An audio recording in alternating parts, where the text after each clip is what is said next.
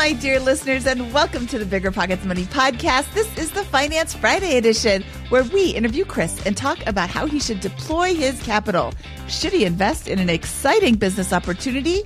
And we discuss his long-term outlook on reaching 5. Hello. My name is Mindy Jensen, and with me, as always, is my co-host Scott Trench. X. Oh, I thought you meant X like formerly Twitter. I'm excited to get going with you on multiple threads that Chris can follow on his journey to financial independence today. Mindy, how's that for a convoluted tech no intro? That was good. That X is just a placeholder for my new adjective for Scott every single week. But I love it. I love it being relevant, Scott. Thank you.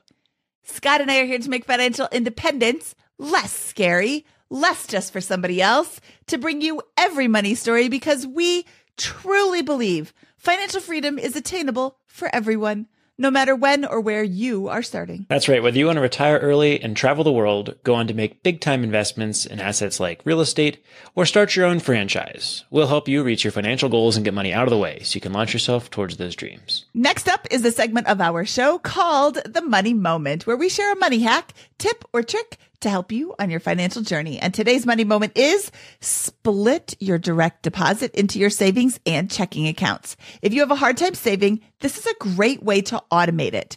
Check with your HR department or online payment system to see if you can put a certain amount in each account. Do you have a money tip for us? Email moneymoment@biggerpockets.com. All right, Scott, I am excited to talk to Chris today because he is a high income earner with a fun business opportunity. That's right. Always love these types of discussions. Lots of good options because there's great cash flow, and lots of fun nuances to his situation that we can explore, and maybe you'll relate to a few of them. Interest rates are sky high in 2023, and buying a rental property means you could get stuck with an 8, 9, or 10% mortgage rate. But what about a 2.99% rate with Rent to Retirement? Rent to Retirement has 2.99% seller financing available on turnkey properties. You heard that right. That's a seller-financed 2.99% interest rate with an average cash flow of over $900 per month. Plus, they've got options where you can put as little as 5% down with no PMI. As the nation's leading turnkey investment company, Rent to Retirement helps investors build headache-free, high cash flow rental portfolios. And since their properties are fully turnkey, newly built or renovated, leased, and managed, anyone can invest, even those who aren't into landlording. So what are you waiting for? This 2.99% rate deal won't last long. To learn more, visit renttoretirement.com. That's renttoretirement.com. Or text REI to 33777. Again, text REI to 33777. The easiest way to collect rent? Rent App. Rent App is a seamless, secure, free payment tool for small rental property owners like you and me. Built by a team of fintech veterans behind Square and Cash App, Rent App uses ACH bank transfers to deposit rent directly into your account. Landlords love Rent App for its unbeatable convenience. Isn't it time you made rent collection easier? Rent App, the free and easy way to collect rent. Learn more at rent.app/landlord. That's rent.app/landlord. When it comes to financial guidance, you got to trust the source. It's why you listen to this podcast. When Mindy and I want to upgrade our wallets, we turn to NerdWallet. Scott's right. Their expert team of nerds dives into the details to help you find smarter financial products. Before NerdWallet, Mindy and I were paying for vacations in cash, missing out on miles, and not even knowing what we're leaving on the table. But now we're flying through the skies for free, thanks to our new cards with more miles and upgrades than ever. So if you want more travel rewards, hotel upgrades, or airport lounge access, no matter where you go next, let NerdWallet help you make it happen with a killer travel card. Don't wait to make smart financial decisions. Compare and find smarter credit cards, savings accounts, and more today at nerdwallet.com. NerdWallet. Finance smarter.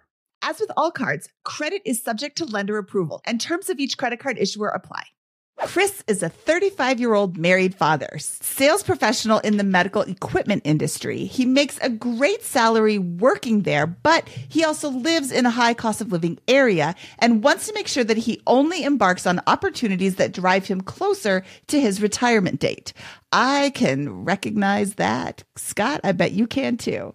Chris, welcome to the Bigger Pockets Money Podcast. I am super excited to talk to you today. Thank you. I'm so happy to be here talking with you guys. Well, let's start off with a little bit about your money history and your money background. Sure. Yeah. So my money story started when I was very young. I'm the son of two rural Midwest farmers who were the first in their family to go to college. And so they raised me up to have a strong work ethic. When I was like 5 years old, they put me to work in the backyard pulling weeds for 1 penny per weed that I pulled. So I was always incentivized to work hard to make my money. And very grateful that they did that. I was able to graduate college totally debt-free, which is a huge blessing and privilege. I worked through college. I got scholarships, and I had some help from my parents as well. And then I also worked my way through grad school. And so I was able to graduate with an advanced degree with no college debt at all. And I was able to kind of hit the ground running. And I got interested in real estate investing when I was in college, grad school to be precise. And I started with a house hack with some buddies, and that totally changed the trajectory of my life. And thank you to Bigger Pockets for giving me that initial nudge to make the leap. I did that for several years until I got married, and it allowed me to pay off about $150,000 worth of my wife's student loans as well. On our honeymoon, we sat there in the hotel room and hit pay. Still had another $150,000 worth of loans to go after that, but we chipped away at that. So I've been in Southern California now, which is a high cost of living area, for the last 6 years or so, and looking to try to figure out how I can get to FI as quickly as possible, and hopefully try to use some business opportunities to do so. Okay, well, you live in a high cost of living area. If you want to get to FI as soon as possible, is moving an option? If only. My wife is from this area, and our family is down here now. My family moved here recently to support us as we had our kid, and another one on the way here soon. So moving to a low cost of living area, as nice as that would be, doesn't really seem feasible at this point. Okay, well, let's run through your numbers really quickly. A salary of about $18,000 a month. I'm going to go with that's not bad, except you're in a high cost of living area, so it's not nearly as not bad as it sounds. Your monthly expenses, I'm showing about $12,000 a month, which again, at $18,000, you've got about $6,000 left over every month. You're spending 2/3 of what you make. That's not bad at all.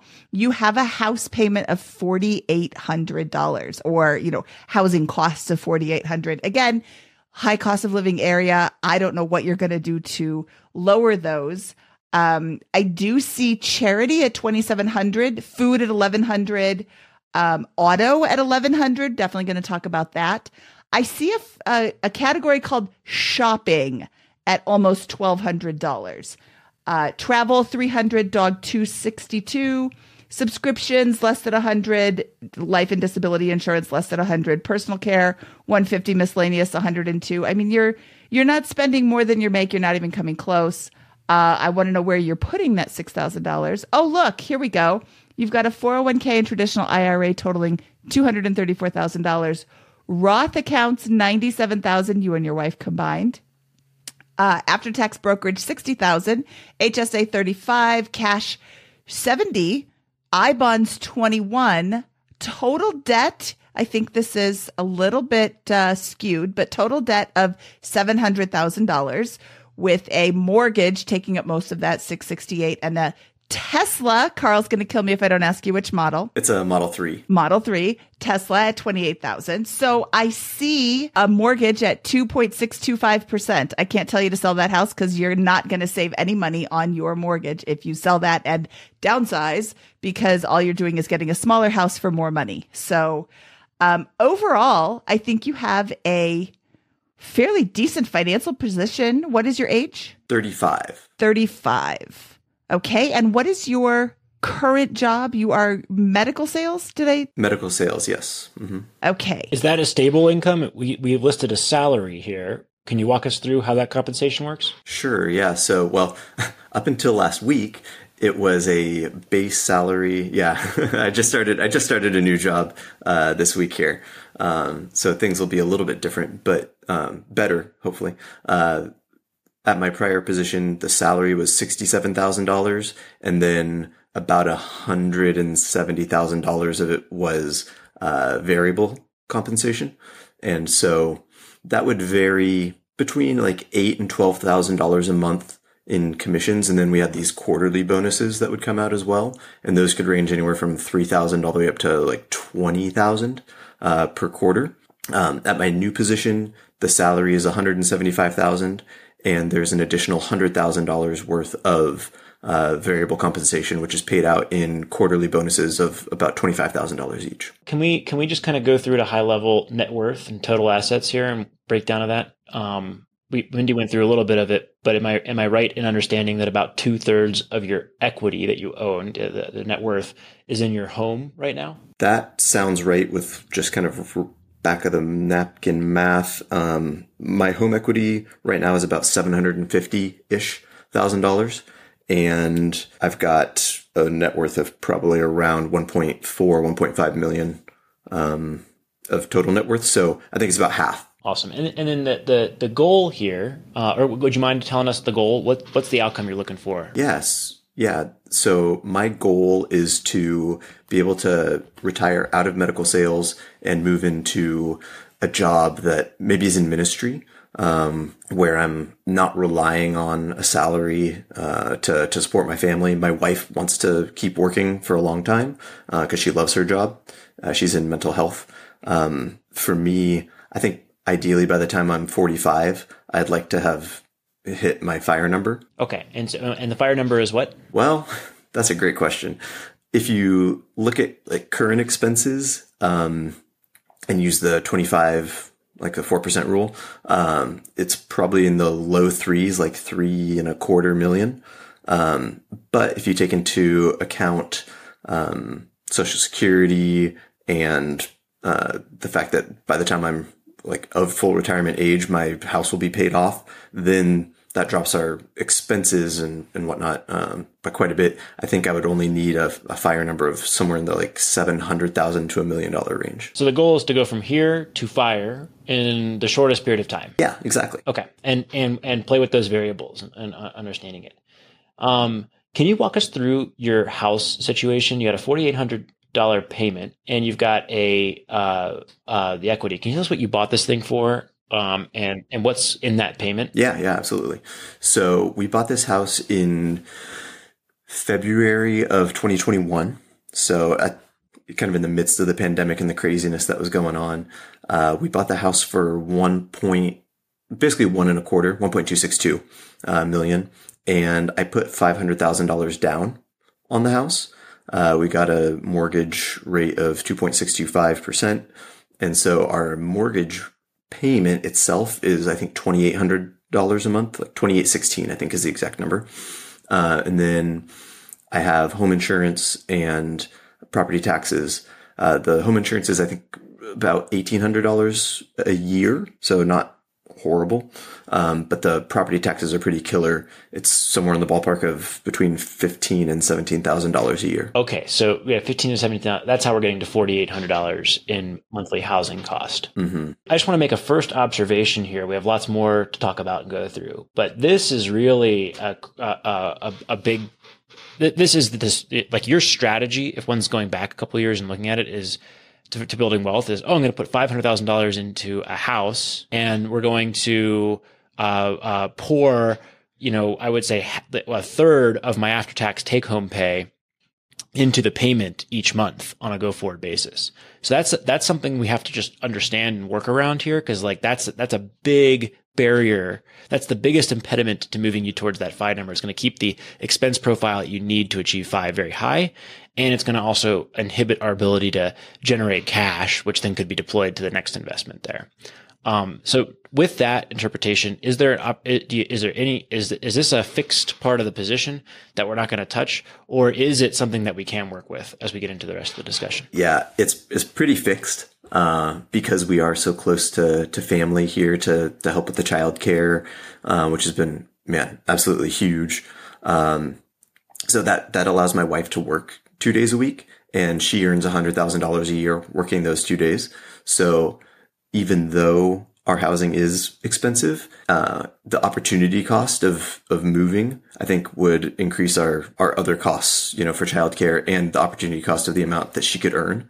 So in a sense, even though it is expensive, it's also, I think, about as low and kind of optimized as I can possibly get it, aside from like renting out some storage space under our house or something like that to strangers, which I've floated the idea of doing something like that to my wife, and she's not down. Okay, got it. And now one other question here. You said your wife works 2 days a week and makes $100,000 a year. How does that work? And there sounds like a path to being Wi-Fi pretty quick here. Yeah, absolutely. So she works in the mental health field. And it's wonderful because she gets to have pretty flexible hours and she chooses her schedule. And right now she's working 2 days a week. And because of the nature and the niche of what she does, she's able to make a healthy hourly salary from that. And once our kids are older and in school, and the need for childcare goes down a bit, we can up her hours to maybe 4 days a week and probably see income around $150,000 a year, I would think. So so that definitely is helpful. Okay, so just again zooming back out here, we've discussed the house issue. Total household income you expect to be $18,000 over the next 12 months. Is that right? Well, I would say it's probably actually going to be higher than that. I'm not great at thinking about things in monthly expenses. I tend to think of things in yearly expenses. So annual's fine too. Let's work it through it annually. What do you think you're gonna bring home? How much cash can you generate on this $12,000 expense burden that you have here over the next 12 months? So between my salary and expected with my new job, right, bringing in $275 a year, and my wife bringing in about $100 a year, that works out to be about $31,000 a month, or $375 a year. So when we think about the total annual housing cost that I have of about $52,000 a year, that works out to be only about 14% of my gross income. Now taxes take a big chunk out of that and stuff too, but so 31,000, let's say after tax, that's going to be closer to 20,000. I'll peg it at. That's going to give you $8,000 a month that you'll generate on your current expense profile after all of your expenses. And I'll also point out that $2,700 of that is charitable giving, which is awesome, but is totally discretionary. It could be it could be $11,000 a month, give or take. So you have $96,000 to $120,000 in cash that your family will generate per year on a go-forward basis. There probably could be more if you paused 401k and other types of contributions. Right. And that's actually something that I wanted to bring up with you is with the amount of money that I have in my retirement accounts right now, I'd always thought that the way that you save is just purely in retirement accounts. I never really knew that saving in a brokerage account was a thing until fairly recently.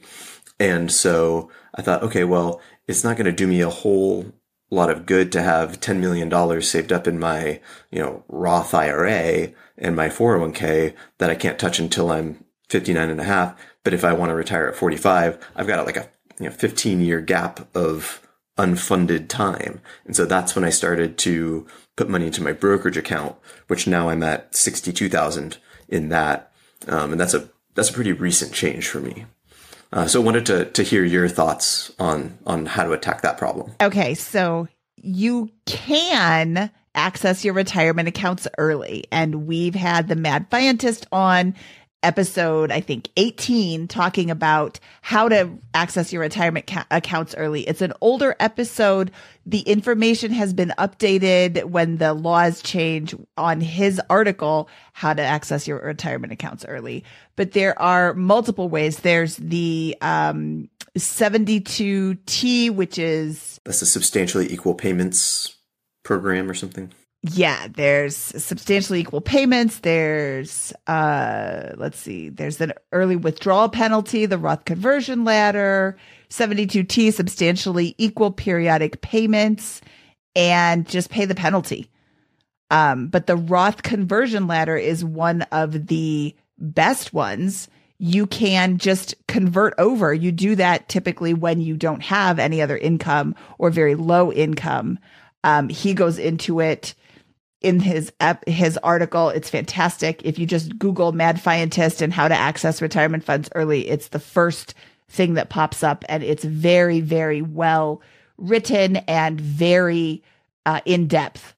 And you can also listen to him on our episode 18 because they haven't changed that much, the laws surrounding this. But yeah, there's several ways to access your retirement funds early. However, you're not wrong to also save in after-tax brokerage accounts, which is just another way to save. You put your money into the 401k, especially if you have a company match program. And Scott, do you have any ideas or any information about the traditional IRA and the Roth IRA and the conversion ladder stuff for when you start taking money out? I need to look into this. I know there's something about that where they start pulling from the traditional IRA and the Roth IRA and the percentages that you own, but I don't have a traditional IRA, so I don't know all the rules about that. Well, I think Chris, being or expecting to be in the top 1%, even in California, in terms of household income with your income, the conversion ladder is not, the meat of you'll put less than 20% of your discretionary spending, less than maybe 15% of your discretionary spending, even if you max out both yours and your wife's 401k every year in there and do a Roth conversion ladder. The question has to be, what am I going to do with this additional $80,000 to $100,000 that I'm going to generate after tax every year for the next 10, ideally expanding, in order to achieve my goal of financial freedom. And right now, your asset column is not conducive to financial independence. It's all home equity and retirement accounts with $60,000 in after-tax accounts and $70,000 in cash. So there needs to be a plan there. Because you're such a high income earner, I think you would be silly, frankly, to do a very active approach to managing your investments. It's got to be something passive there. And that leaves you with, after-tax brokerage stocks like you've been starting. It leaves you with, real estate, probably lightly levered real estate somewhere potentially out of state. It leaves you with syndication investments. It leaves you with lending, which would be highly tax inefficient in your situation, for example. And so I think that's where we've got to go. Remember when you had to pay to get a lead's phone number? It was like the dark ages, until Deal Machine made skip tracing a thing of the past. Now, with your Deal Machine plan, you'll get unlimited access to phone numbers and contact information for no extra cost. That's right, get high-quality, reliable information trusted by leading financial institutions, all fully compliant with the federal Do Not Call list. Explore over 150 data points, including age, gender, marital status, occupation, and a ton more. Trust me, this is the data you need for off-market deals. With new filters, people flags, and color-coded phone numbers, lead management just got a ton easier. Ready to step up your investing game? Sign up for a Deal Machine plan today and gain immediate access to this unlimited treasure trove of contact information and phone numbers. Just head to DealMachine.com/BP. Transform your lead generation and deal-making strategies with Deal Machine. Sign up today and start exploring the unlimited possibilities at DealMachine.com/BP. Listen up, business owners. Here's some quick math. Fewer costs equals more profit. The problem? You're spending more than ever on operations, materials, deliveries, software, and more. So why not reduce your costs and headaches with NetSuite by Oracle? NetSuite is the #1 cloud financial system, bringing accounting, financial management, inventory, and HR into one platform and one source of truth. NetSuite lives in the cloud, which means you can reduce IT costs with no hardware required. Cut the cost of maintaining multiple systems because now you've got one unified business management suite. You improve efficiency by bringing all your major business processes into one platform, slashing manual tasks and errors. It makes sense that over 37,000 companies have already made the move to NetSuite. Don't let rising costs sink your business's growth. By popular demand, NetSuite has extended its one-of-a-kind flexible financing program for a few more weeks. Head to netsuite.com/BPmoney. That's netsuite.com/BPmoney. netsuite.com/BPmoney. Pretty good episode, right? While you were listening, you could have been getting paid rent with RentApp. Landlords love RentApp because it makes rent collection a breeze. RentApp uses ACH bank transfers to deposit funds directly into your account. Setup is straightforward for renters. Landlords don't need to download anything. Both have peace of mind with a digital transaction history. Isn't it time you made landlording a little easier? RentApp, the best way to pay or collect rent. Learn more at rent.app/landlord. That's rent.app/landlord.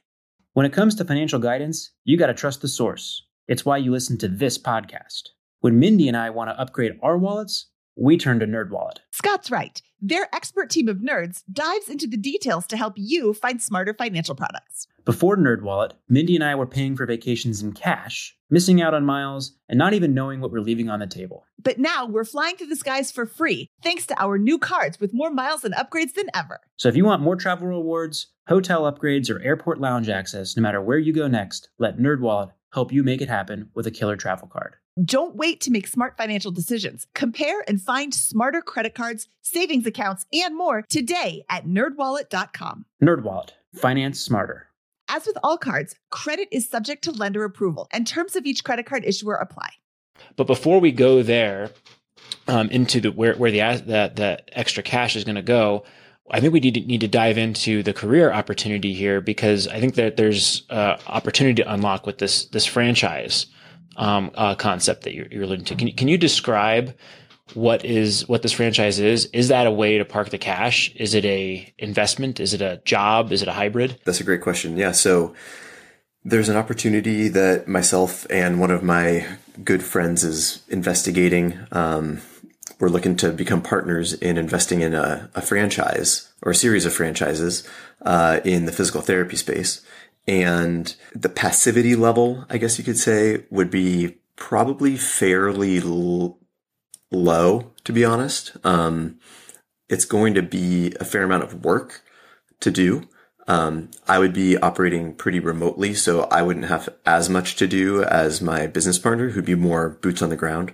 But that being said, it's expensive. It's pretty capital intensive, but assuming that our projections that we've built out are accurate, I think it could be pretty lucrative as well. And so we can dive into that right now if you'd like. Yes. What is the capital that you personally are going to allocate to this, and how is this partnership going to be split up? Yeah, so we're looking at doing a 50-50 split on everything, all the expenses and all of the revenues and profits. So to come to the table, it would be about $50,000 per person just to enter into the franchise agreement. And then to build out each individual franchise location would be somewhere in the ballpark of around about $215,000 per person. And we'd be looking at building out several of these over the course of 3 to 5 years, perhaps. And so one of my questions is, well, if I have to outlay, about $265,000 in the first year, is the best way to fund this via tapping my home equity since I have so much of it? Or is it better off funding it through maybe an SBA loan? Or is there other forms of financing that I'm not even thinking about that might be better? So I'm curious to hear your thoughts on this. So $215 per person, $430 total purchase price. Is that unlevered? Yes. Okay. So any debt on the business could be shared between you and the partner on this. Correct. Okay. And then what is the expected income from this $430,000 business? So yeah, according to our projections, it looks like it would be basically breaking even by the end of year one. So after considering like debt service, we'd probably be at about $25,000 per person after the first year. But then after that, it would be profitable. So we'd be looking at about $150,000 per person in year two and about $180,000 per person in year three and moving forward. So let's go through this. The business is gonna not produce any income. What is revenue and expense in year one? Give me a moment here. I can pull up my model. While he's pulling up that model, we'll just define a couple of terms here. An SBA loan is a small business association loan. It's a government-backed program that allows entrepreneurs or aspiring entrepreneurs like Chris here to purchase small businesses, often has much more competitive terms than what you can get from other types of lenders. Is a great option designed to promote small business ownership like this. That's okay. And while you are looking those up, I'm going to ask you, you said according to our projections, and I'm just wondering where you got the data for those projections. You said this is a franchise. I'm assuming that the franchise, the main guy at the franchise has given you information that would help with those projections? Yeah, so the model that we have is basically populated via assumptions, such as average number of visits and the average reimbursement that you'll get per visit, et cetera. And then we build out the model of how many patients we anticipate seeing, on a weekly basis. And the assumptions that we populated are based on talking with other franchise owners. So we ask them, how often do you see your patients? How much do you get in reimbursement? What's your total profit margin? And we used those conversations to build out our model. The P&L projections that we built out here show like total revenues at the end of year one to be $450,000 or $457,000, and total costs to be $219,000. Well, that's cost of goods sold. Total cost would be $243,000, plus our cost of goods sold of $219,000.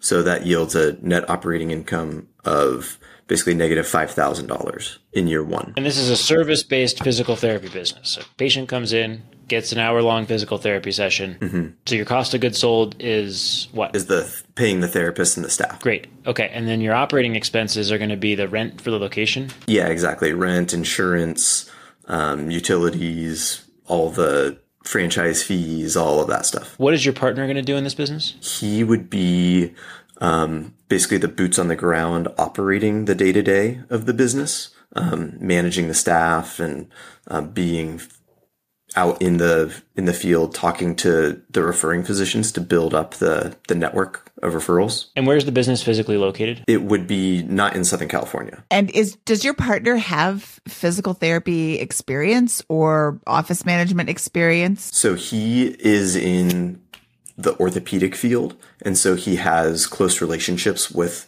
all these doctors who do this referring out to their patients for physical therapy. And he is an entrepreneur himself. He runs a small business of his own currently. So he has management experience and he's familiar with the space. And when you say boots on the ground operations, is this person full-time in this franchise? It would probably be maybe 20 to 30 hours a week. Okay, so almost full-time. What will your involvement in the business be? How many hours? Yeah, my involvement would probably be somewhere in the range of about 10 hours a week, I would expect, doing more of the remote work, such as handling the marketing, setting up, campaigns for that sort of thing. Also helping with some of the personnel management from a distance. Look, you would know better and with your partner with this, but it feels like you're an investor in this business and your partner, your friend, is going to be the operator in the business.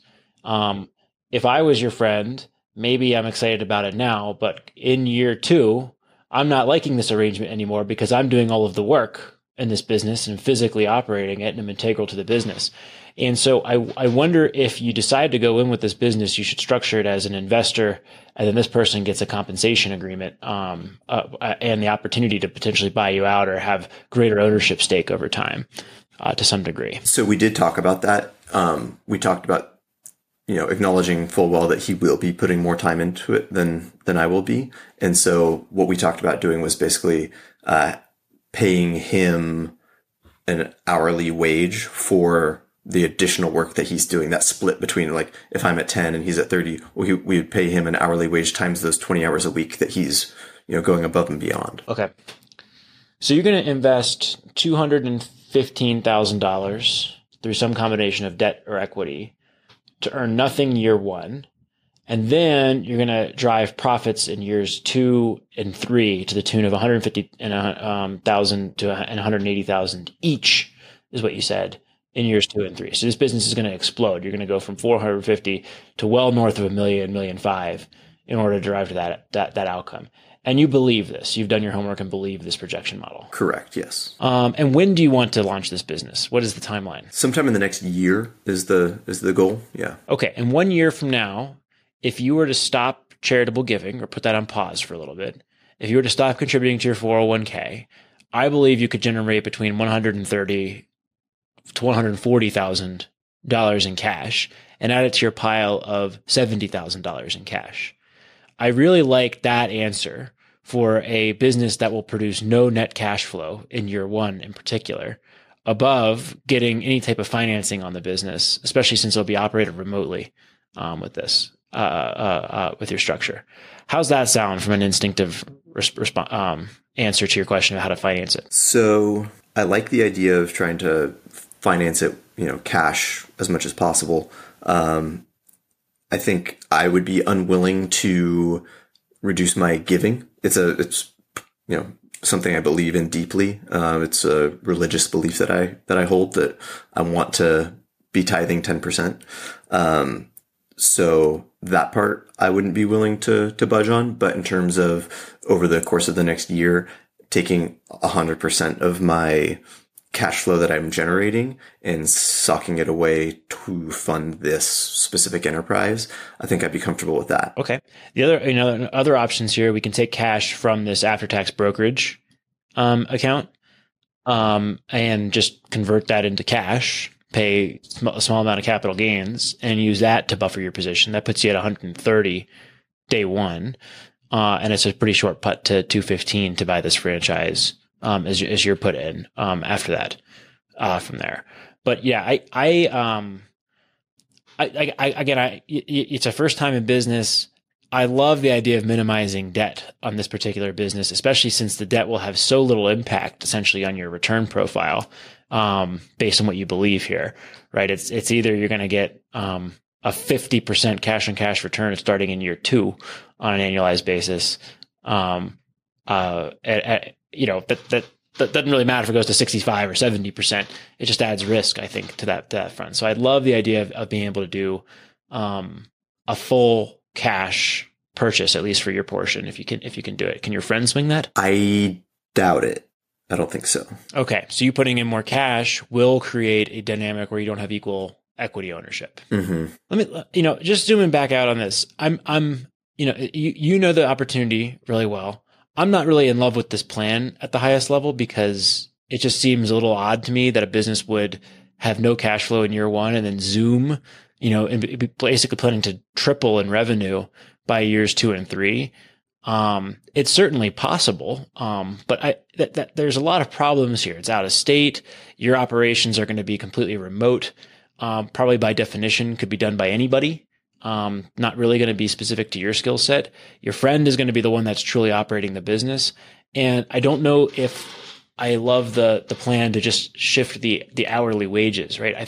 I just wonder in year 2 or 3, if this business does actually perform the way you're talking about it, if there's not some resentment there where it's like, well, geez, I could be making an extra $180,000 a year if I didn't have Chris involved in the business. And I think thinking through that in a helpful way with that acknowledges that reality today and knows that, hey, here's how we're feeling today, but we're not going to feel that way in 3, 4, or 5 years if things go well. There's got to be I would love to be a passive investor for 10 to 15% of that business is a home run, right? If you 15% of 300 or $400,000 a year in income is a home run on a $200,000 put in. If it actually can sustain at that point in time. So I don't know. What's your reaction to that? Yeah. A couple of things. First of all, I think the cost curve and the revenue curves in those first 3 years are going to be the most dynamic and change the most. We anticipate this being like a 10-year hold, basically. And in years, 4 through 10, I pretty much anticipate those profits stabilizing at that $180,000 mark. So it's basically getting the space essentially ramped up to full capacity. And then once it's at full capacity, there isn't really a ton of additional room to grow that. So that's why you're seeing, I think, what might be looking like untenable profitability going from year 0 to year 1 to 2 to 3. And that's just a function of getting the staff in place, because every physical therapist that you can bring in is a $100,000 basically profit to the owner. If you have the appointments. Correct. And that's where our interviews with other owners and with, my business partner talking to his referring physicians, they're all saying, every time I want to, refer a patient to PT either before or after surgery, they have to wait 2 to 3 months because everybody's so backed up. So we see a huge, backlog in demand. And so if we can bring the supply to the market, I don't think there will be any problems with, meeting that demand. Okay. If there's so much demand, is there enough physical therapists in the area to fill the demand that are looking for other jobs? One of the things that's been popping up lately is, this concept that nobody wants to work and I can't find anybody to hire. And of course you can, you just have to pay maybe a lot more than what you think you were going to have to pay. I have no idea what a physical therapist makes, but if you're planning for 50,000 and everybody's paying 50,000, you're like, well, I guess I got to bump it up to 60. And then you're like, oh, everybody else is getting 60. Now I've got to bump it up to 75. Your numbers start to change significantly when you don't have the numbers that you thought you were going in at. Yeah, you're right. And that's, in my opinion, the single biggest risk to entering into this business is the finding the PTs to do the work. Because if, say that we found a great PT, but then they left, a year in or something like that, I couldn't just step in, and my business colleague couldn't just step in, because neither of us are trained PTs. So that, in my opinion, is the biggest risk to this business. And we're okay with overpaying somebody to bring them over if they're good and they, want to do good work.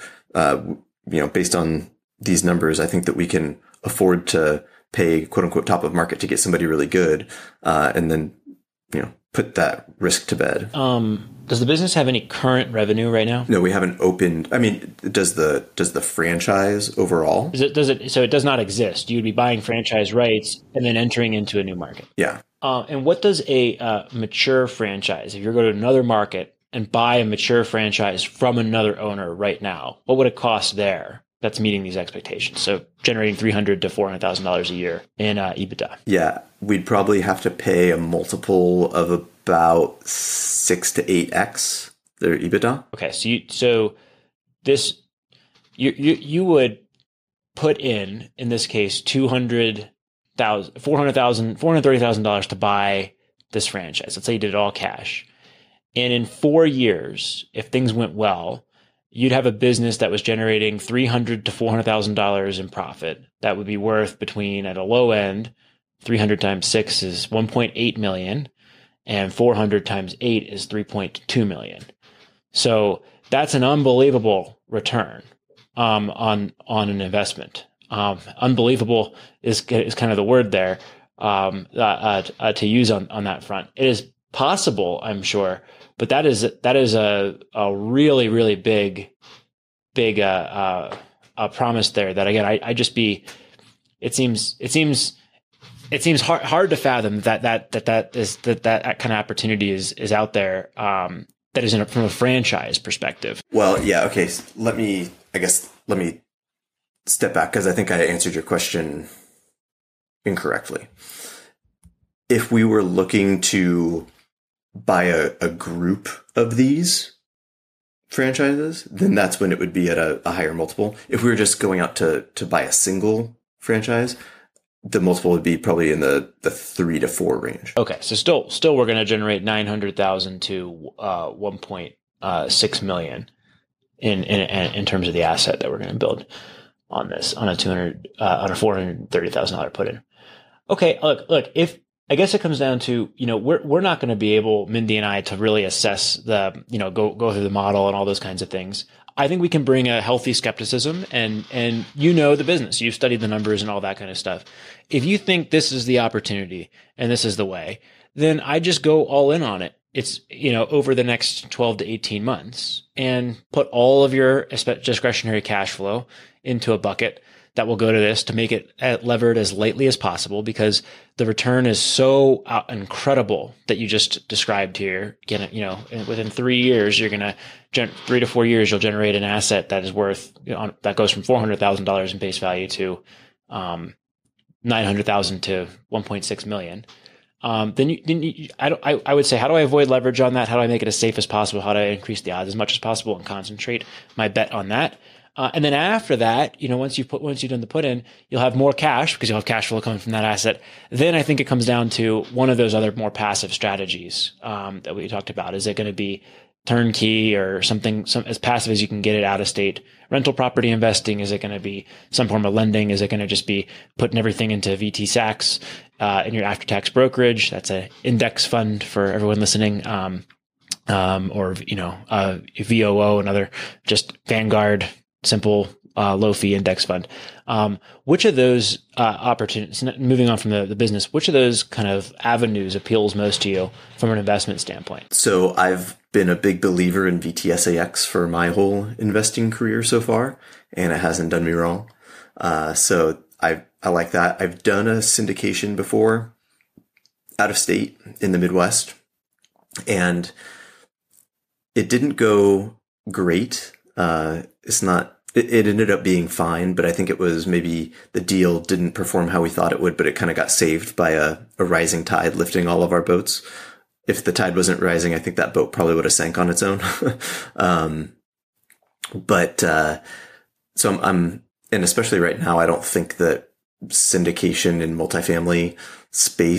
multifamily space is a great option. Just because of, where cap rates and where interest rates are right now. I don't think that that's going to be a good spot to park my money.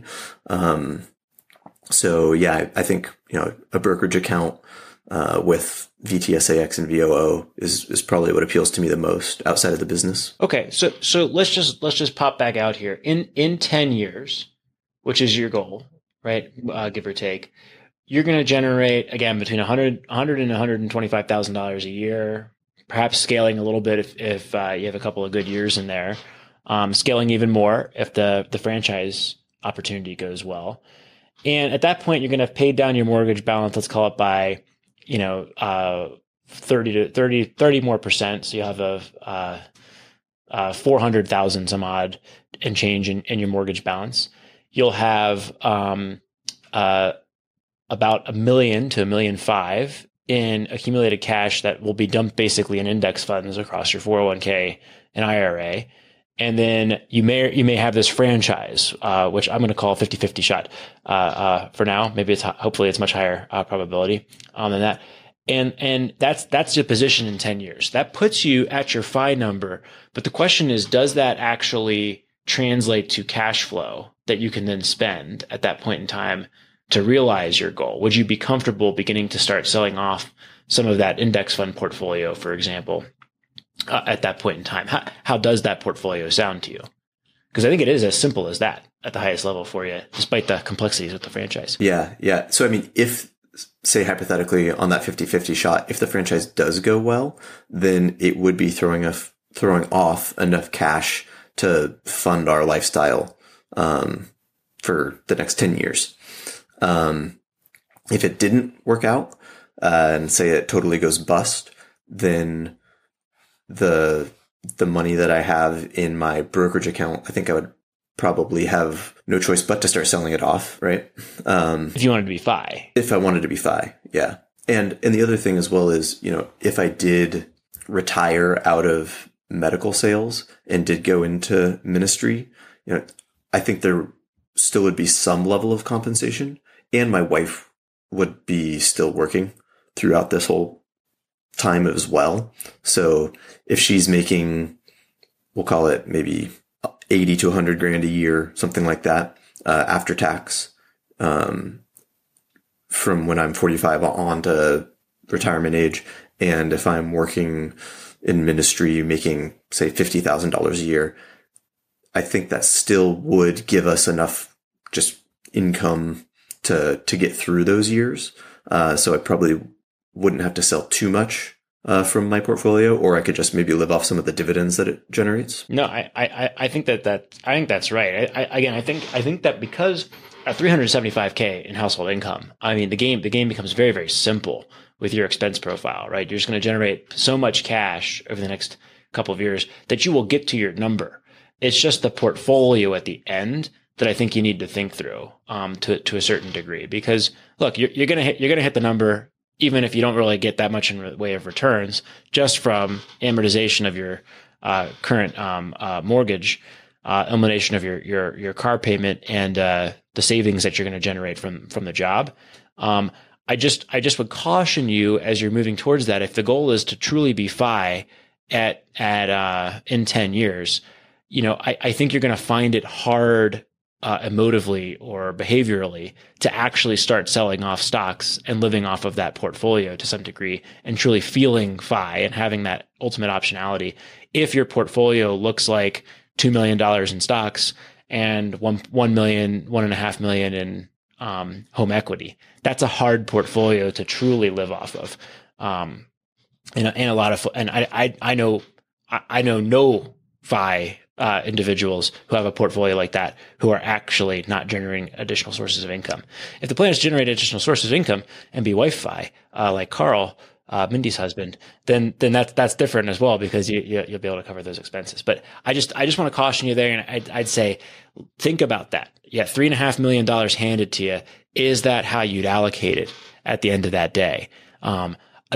Options to consider that might be more attractive is just pay off the mortgage.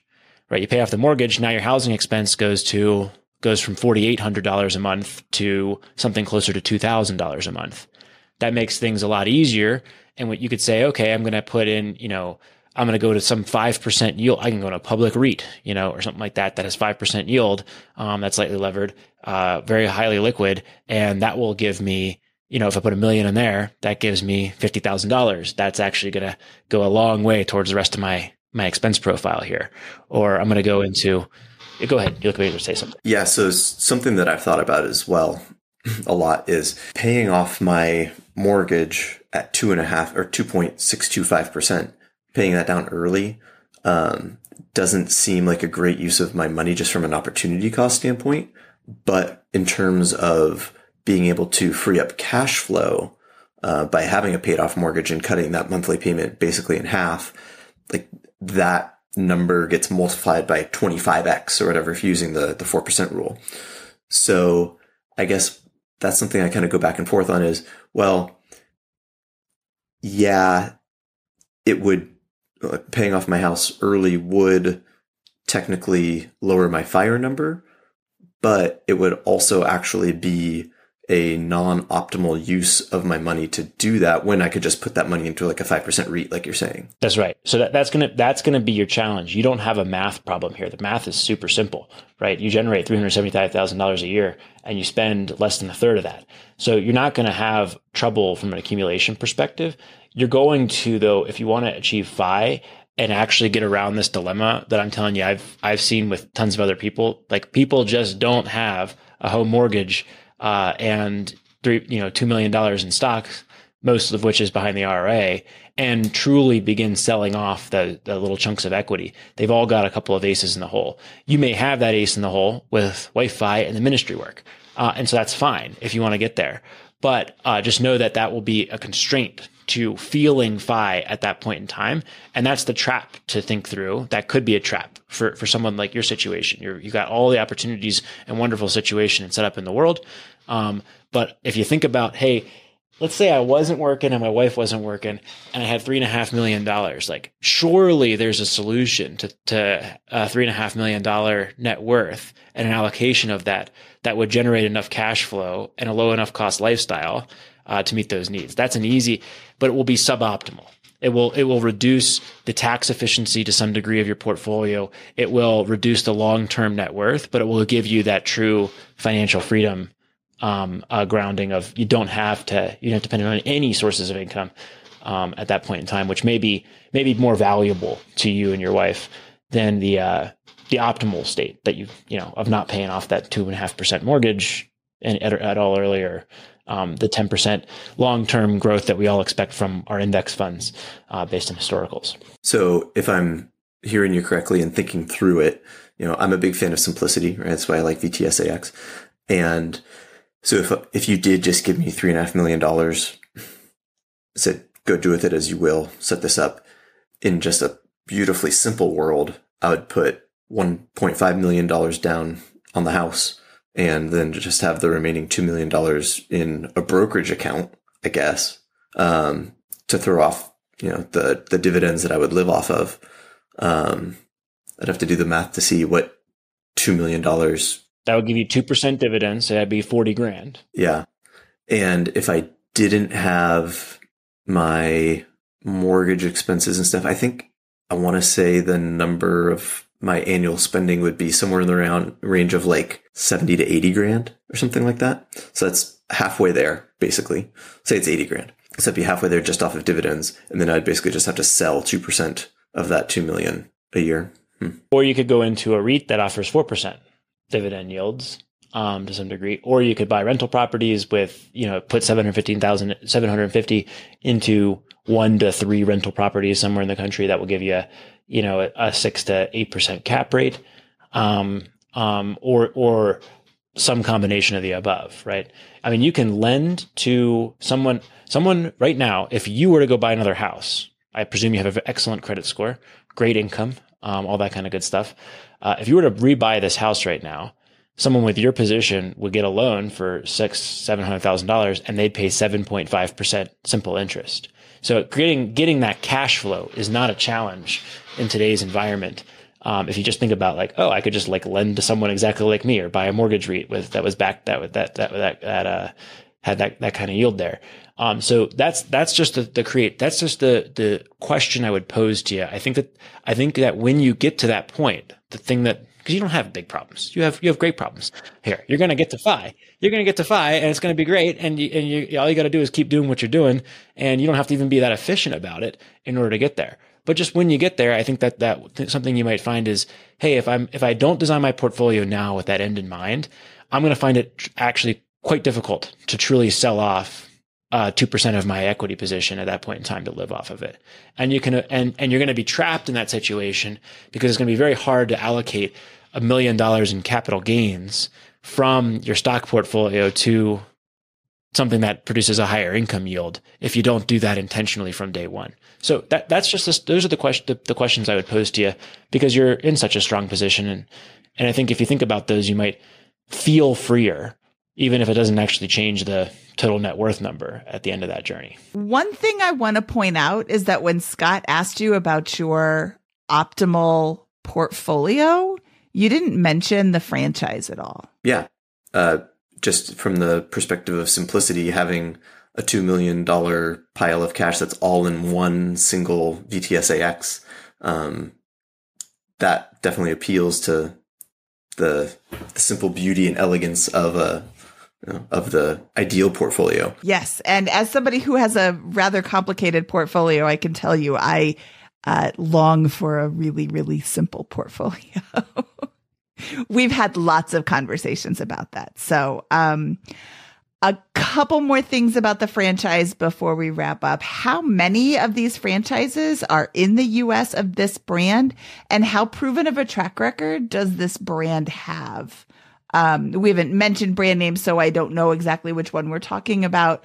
I just want, and you don't have to answer these questions for me. These are just something for you to think about. Going forward, I agree with Scott.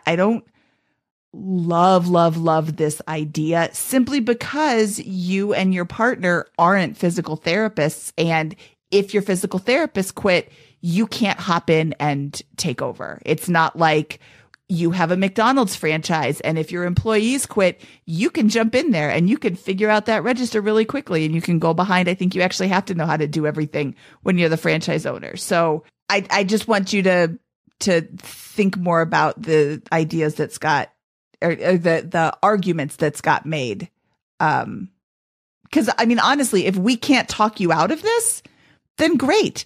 But if we can talk you out of it, then maybe it's not the right investment vehicle. As anonymous as possible. So there's a bunch of these clinics that are across the country, and in talking with the other owners that we've talked with, which has probably been, I don't know, between 30 and 50 owner interviews that we've done, they're all making healthy profits from their businesses. And do they have trouble finding physical therapists to work in their branches, or is that a question you haven't asked? That seems to be and that's why it's my number one concern as well, is because that seems to be the hardest nut to crack, is how do you, and I mean, it's the same in most businesses. How do you find, attract, retain the top talent, right? That's going to be the same question no matter what kind of business you're running. It's no different in this field as well. But the difference is that I'm legally not able to hop in if something were to happen, right? Because I don't have the license. So it's certainly, something to think about, and weigh the projections, based on the conversations that we've had. They do seem, I don't know, it seems quite lucrative to me. Once you get past the first year, being able to have a pretty stable income of, $150,000 to $180,000 per person for doing not that much work seems solid, but there's definitely a lot of risks to it as well. Well, Chris, this has been a really good conversation. Thank you so much for sharing all this stuff with us, and we hope it was really helpful here. We really appreciate you coming on Bigger Pockets Money Podcast today. Hey, thank you so much for having me. I really respect you guys and appreciate all you've done in this space. And it was an honor to get to talk with you both. Awesome. Thank you so much. Thank you, Chris. We'll talk to you soon. All right, Scott, that was a very interesting conversation. I really appreciated the things that you brought up for Chris to consider with regards to his franchise opportunity. Yeah. I just think it's interesting here, because I think that, look, zooming out to the big picture, and I think Chris disagreed with me a little bit on a couple of these points, but I think the house is the major asset and the major consideration here. This is a $1.5 million asset. It has $800,000 in equity and $600,000 in mortgage balance. We're not willing to work around it, but we have to acknowledge that is the strategy that is being employed by Chris and Chris's family, is investing in this house. Fundamentally, it is the largest single expense. More money is going towards the house than any other asset. It is more money has gone into the investment than has gone into any other asset. And that is going to factor in to the path to financial independence. The good news is that we have such a high income. We've been earning such a high income, and we have the opportunity to continue expanding that. That doesn't really matter. We can work around that and begin investing in other asset classes. And I think Chris really needs to think about what he wants that portfolio to look like in a couple of years. And I think that if he does not, he will fall into the trap that too many upper middle class Americans that have the fortune of having and the privilege of having great incomes like he has fall into, which is all that wealth is in the 401k and the home equity, and is not really realizable. There's no real freedom there. You're almost even more trapped in that high income treadmill there. If we don't make an intentional effort to keep expenses low, avoid consumer debt, and build spendable after-tax cash flow generating wealth in vehicles outside of the traditional 401k and home equity. Yeah, absolutely. I just am cautious about the ability to hire employees in this. Still, it's getting better, but it's still a difficult time right now. So that's one of the biggest things I would like Chris to consider. Yeah, I think within that framework I just talked about, we have now this play in the small business category. I love the opportunities in the small business category, and I think this could work. But we got to. I think one of the issues paradoxically that Chris runs into is he earns such a high income that he may find it to his disadvantage to be actually attempting to run a franchise on the side remotely in this particular situation. And he may be very successful with this. He's run the numbers. He's a very careful guy and clearly generates a high income, clearly successful in a lot of ways. But I would feel more comfortable with the franchise opportunity if it was local, if there didn't require a specific physical therapy skill set in order to get into and operate. If there were those kinds of backup plans, I think the probability of success would be higher. But with Chris's situation, he is able to generate enough cash on an annualized basis to make a bet like this every 2 years. So even if he were to make 3 of them and 2 of them failed in the next 6 years, he still might have a winner to this effect. So I think it could still be good math for him. That's a good point. I like that. And again, everybody's situation is different. So what we recommend for Chris is because of Chris's specific situation. If you have a specific situation that you would like Scott and I to chime in about, we would love to talk to you. You can email Mindy@biggerpockets.com or Scott@biggerpockets.com, or you can fill out the Finance Friday application at biggerpockets.com/finance review. And if you don't want to use your name or don't want to use your video or both, we can have you be anonymous. We just want to share your numbers and tell your story. All right, Scott, should we get out of here? Let's do it. That wraps up this episode of the Bigger Pockets Money Podcast. He is the Scott Trench. I am Mindy Jensen saying BRB, honeybee. If you enjoyed today's episode, please give us a 5-star review on Spotify or Apple. And if you're looking for even more money content, feel free to visit our YouTube channel at youtube.com/biggerpocketsmoney. Bigger Pockets Money was created by Mindy Jensen and Scott Trench. Produced by Kaylin Bennett. Editing by Exodus Media. Copywriting by Nate Weintraub. Lastly, a big thank you to the Bigger Pockets team for making this show possible. The market is changing, and finding your way can be tricky. Rates shift, headlines whirl, but your goal hasn't changed. You want financial freedom, and the best investors know it's not about timing the market, it's about time in the market. If you're ready to get into real estate investing or take it to the next level, finding an investor-friendly agent is your next step. With the Bigger Pockets Agent Finder, you can find the right agent in minutes. Just head to biggerpockets.com/deals. Enter a few details about what and where you want to buy, and boom, instantly matched with an investor-friendly agent who fits the bill. These local market experts can help you navigate the neighborhoods, analyze the numbers, and take action with confidence once and for all. This free resource is only available at biggerpockets.com/deals. Get an agent, get the deal, and get closer to financial freedom at biggerpockets.com/deals. That's biggerpockets.com/deals to find your investor-friendly agent today. The content of this podcast is for informational purposes only. Past performance is not indicative of future results, and all host and participant opinions are their own. Investment in any asset, real estate included, involves risk. Use your best judgment and consult with qualified advisors before investing. Only risk capital you can afford to lose. Bigger Pockets LLC disclaims all liability for direct, indirect, consequential, or other damages arising from reliance upon information presented in this podcast.